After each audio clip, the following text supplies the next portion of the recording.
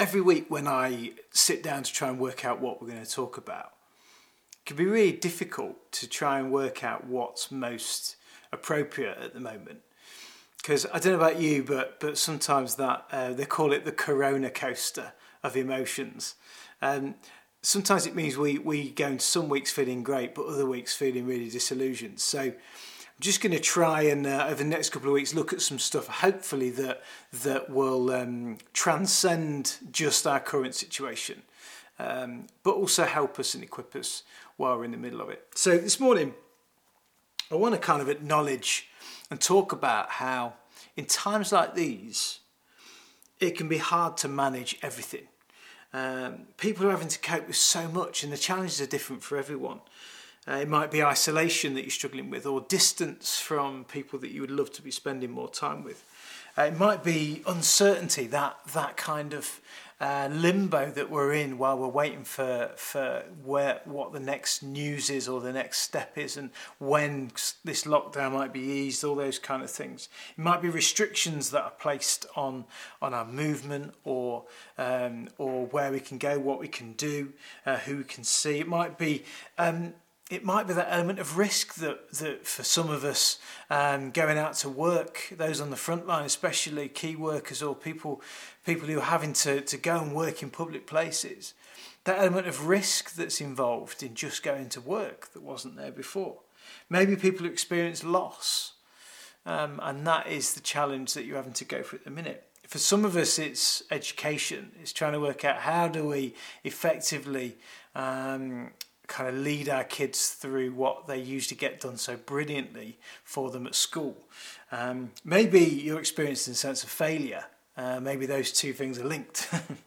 It might be anxiety or grief, or maybe it's that you are carrying other people's feelings, that you're aware that other people are really struggling and you just want to step in and help them and be there for them, and that can be a burden to kind of carry as well. But whatever it looks like, we can guarantee, as we talked about just a minute ago, that it's a roller coaster of emotions, that it's a challenge, that it's difficult, and it's hard to go through all these different kind of things. So with all of these things to think about, and all of this stuff going on, how do we work out how we should respond and behave? I suppose the key question is this: what is most important to focus on? And the Bible gives us some great direction when you look at how the Bible kind of approaches life and what it sees as being some of the most important things. I'm going to read a couple of passages. Firstly, in Mark chapter 12, verses 28 to 31. It says this, it's called the Greatest Commandment. One of the teachers of the law came and heard them debating. Noticing that Jesus had given them a good answer, he asked him, of all the commandments, which is the most important? The most important one, answered Jesus, is this: Hear, O Israel, the Lord our God, the Lord is one. Love the Lord your God with all your heart, and with all your soul, and with all your mind, and with all your strength. The second is this: love your neighbour as yourself. There is no commandment greater than these. And then I want to pick up the end of 1 Corinthians 13, chapter 13, verse 13. It says this: 3 things will last forever: faith, hope, and love. And the greatest of these is love. I saw a picture the other day on someone's post. I shared a little image, and it said this. It was like a billboard poster, and on it said, "That love thy neighbour thing, I meant that. Signed God." And I looked at that and I thought, I love it. I love it because it kind of cuts straight to the chase. It reminds us of what I suppose God's purpose for us on earth is. And I don't know about you, but at the start of lockdown, I felt quite challenged about that as a statement. I think for a long time I've always said, whenever I talk to people about how we should respond, how we should behave as Christians, I've always said, if we don't do it, who will do it? And I think that's completely true. That's the attitude I want us to have. If we're not going to step in and help someone, then who is going to? Like if as followers of God, we're not going to be prepared to step forward and do something to help people, then who's going to do that? The difficulty is we can say that, but then kind of in the back of our minds go, yeah, but I hope someone does step in, because it'd be really sad if no one did.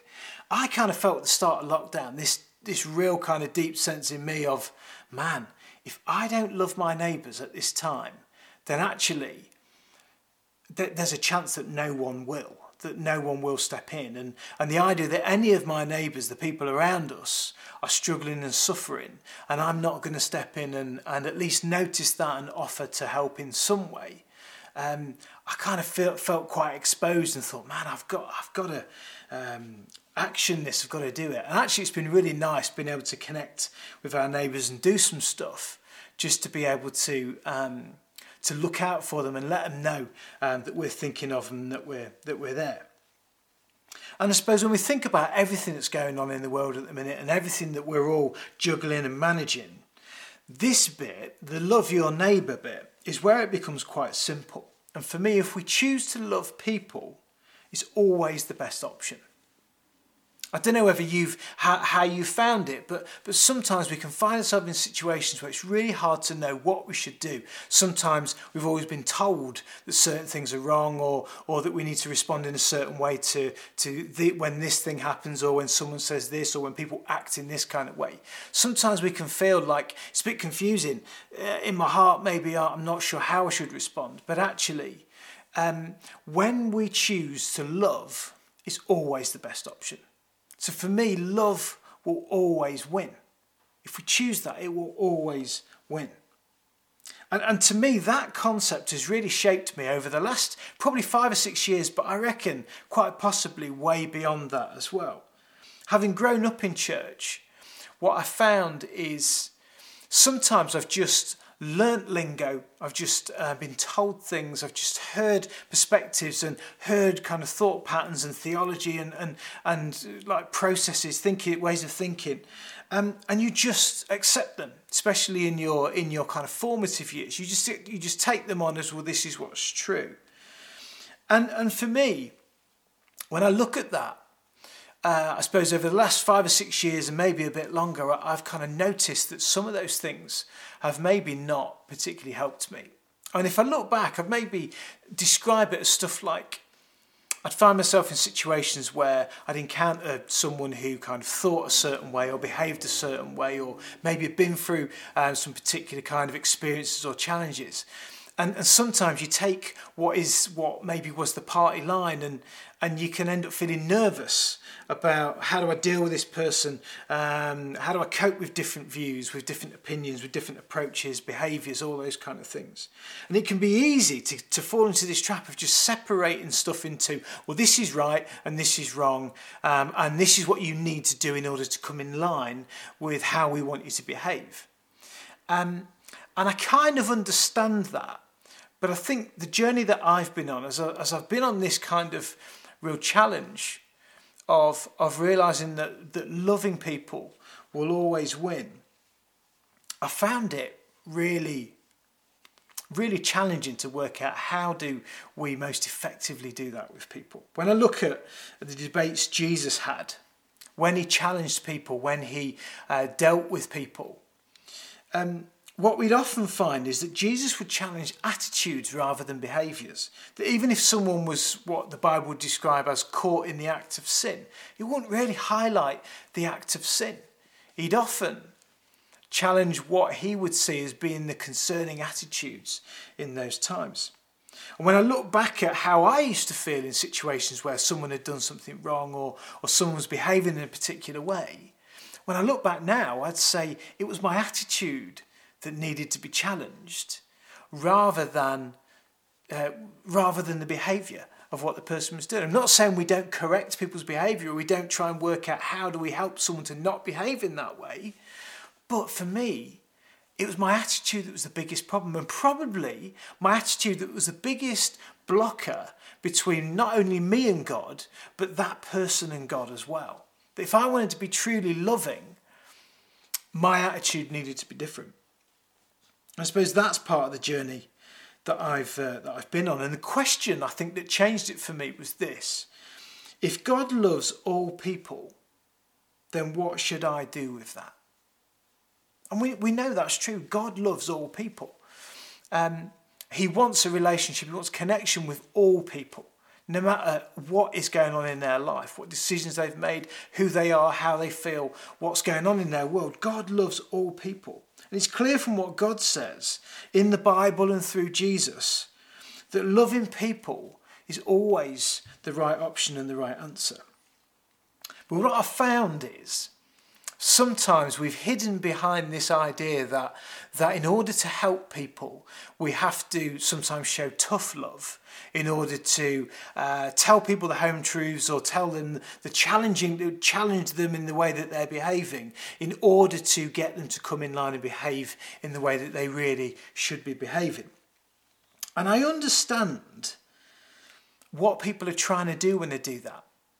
But if I'm really honest, when I look at the trail of devastation and the amount of disillusionment that surrounds people who have fallen away from church or have fallen away from God or Christianity or just Christians, then I've got to be honest with you, I'm not sure that method of challenging in that way is particularly effective in the way that it's working. Now, don't get me wrong. Are there times when challenge is needed? Are there times when people need to be spoken to or kind of challenged on their behaviour or their attitude or the things that they're doing? Yeah, absolutely. Of course there is. Of course there's times where people need to be challenged. But what I found is who does it and how it's done is so important. And in order for it to be done out of love, then the simple truth is love needs to be part of that relationship in order for that message to come across. When we kind of just out of, I don't know, maybe with the best intentions, just wade in and try and challenge someone and do something to correct their behaviour. Man, if there's not love at the heart of that relationship or behind what's going on, then that's the kind of time that we see people are absolutely annihilated and devastated and often walk away because their illusions have been shattered by the way someone has spoken to them and treated them. And this stuff is challenging, but it is so important that we get it right. So when we are struggling to know what to do, how to deal with a particular person, whether you agree with them or not, whether they think the same as you or not, whether they behave the same as you or not, love is always the best way to respond. I remember hearing someone talk a few years ago about how they deal with complex pastoral situations. And they described how before the person would arrive in their office to kind of have this time where they would deal with something difficult that the person was going through. Before they'd arrive, this individual would stop and imagine that they were about to be dealing with one of their own children. And that as they imagined that scenario, they would imagine that their approach would be shaped by the fact that they love that person wholeheartedly, that they want the best for them, that they don't want just to challenge and kind of cut to the core of what's going on, that the fact that they love them wholeheartedly and generally want them to just thrive would be the driver for them. And I love that idea, that starting point, to put yourself in a situation and say, if this was my own child, how would I respond to this? Because the compassion and the soft-heartedness that comes into play when we take that approach makes all the difference to the way that we would deal with that person. I think that's an important lesson for us to take on and realise. Jesus nails this whole topic again. When he talks in John chapter 12:47, he says this: "As for those who hear my words but do not keep them, I do not judge them, for I did not come to judge the world, but to save the world." And everything Jesus does, in the way that he responds and treats people and just navigates life, just oozes and breathes love. And that's the lesson that he teaches us. That's the message that he teaches us. And we've got to believe that if we choose love as our response and our approach to people, then we make a way for God to work and be seen in situations where he might never have been able to be noticed before. And in effect, we become a mirror of the very one who sustains us, because he himself is love. There's a great kind of passage in the Bible that's read at the majority of weddings that happen. And it's that chapter, the start of that chapter that we've already read a verse from, 1 Corinthians 13, 1 to 8. I'm going to read it, but I want you to not just go into the mode where you sat in a wedding listening to someone talk about love, what it looks like, and thinking about it being between two people who are committing to marriage. I want you to think about this being relevant for every single person that you might meet. And for me, this is what love looks like. It says this: if I could speak all the languages of earth and of angels, but didn't love others, I would only be a noisy gong or a clanging cymbal. If I had the gift of prophecy, and if I understood all of God's secret plans and possessed all knowledge, and if I had such faith that I could move mountains but didn't love others, I would be nothing. If I gave everything I have to the poor and even sacrificed my body, I could boast about it, but if I didn't love others, I would have gained nothing. Love is patient and kind. Love is not jealous or boastful or proud or rude. It does not demand its own way. It is not irritable, and it keeps no record of being wronged. It does not rejoice about injustice, but rejoices whenever the truth wins out. Love never gives up, never loses faith. It is always hopeful and endures through every circumstance. Prophecy and speaking in unknown languages and special knowledge will become useless, but love will last forever.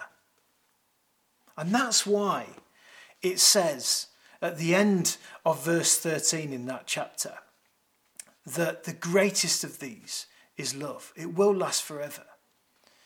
So if we're wondering about how on earth do we behave, do we respond, do we deal with that person, do we approach these particular situations, then we've got to be people who choose love and be marked out by that, because that's who God is.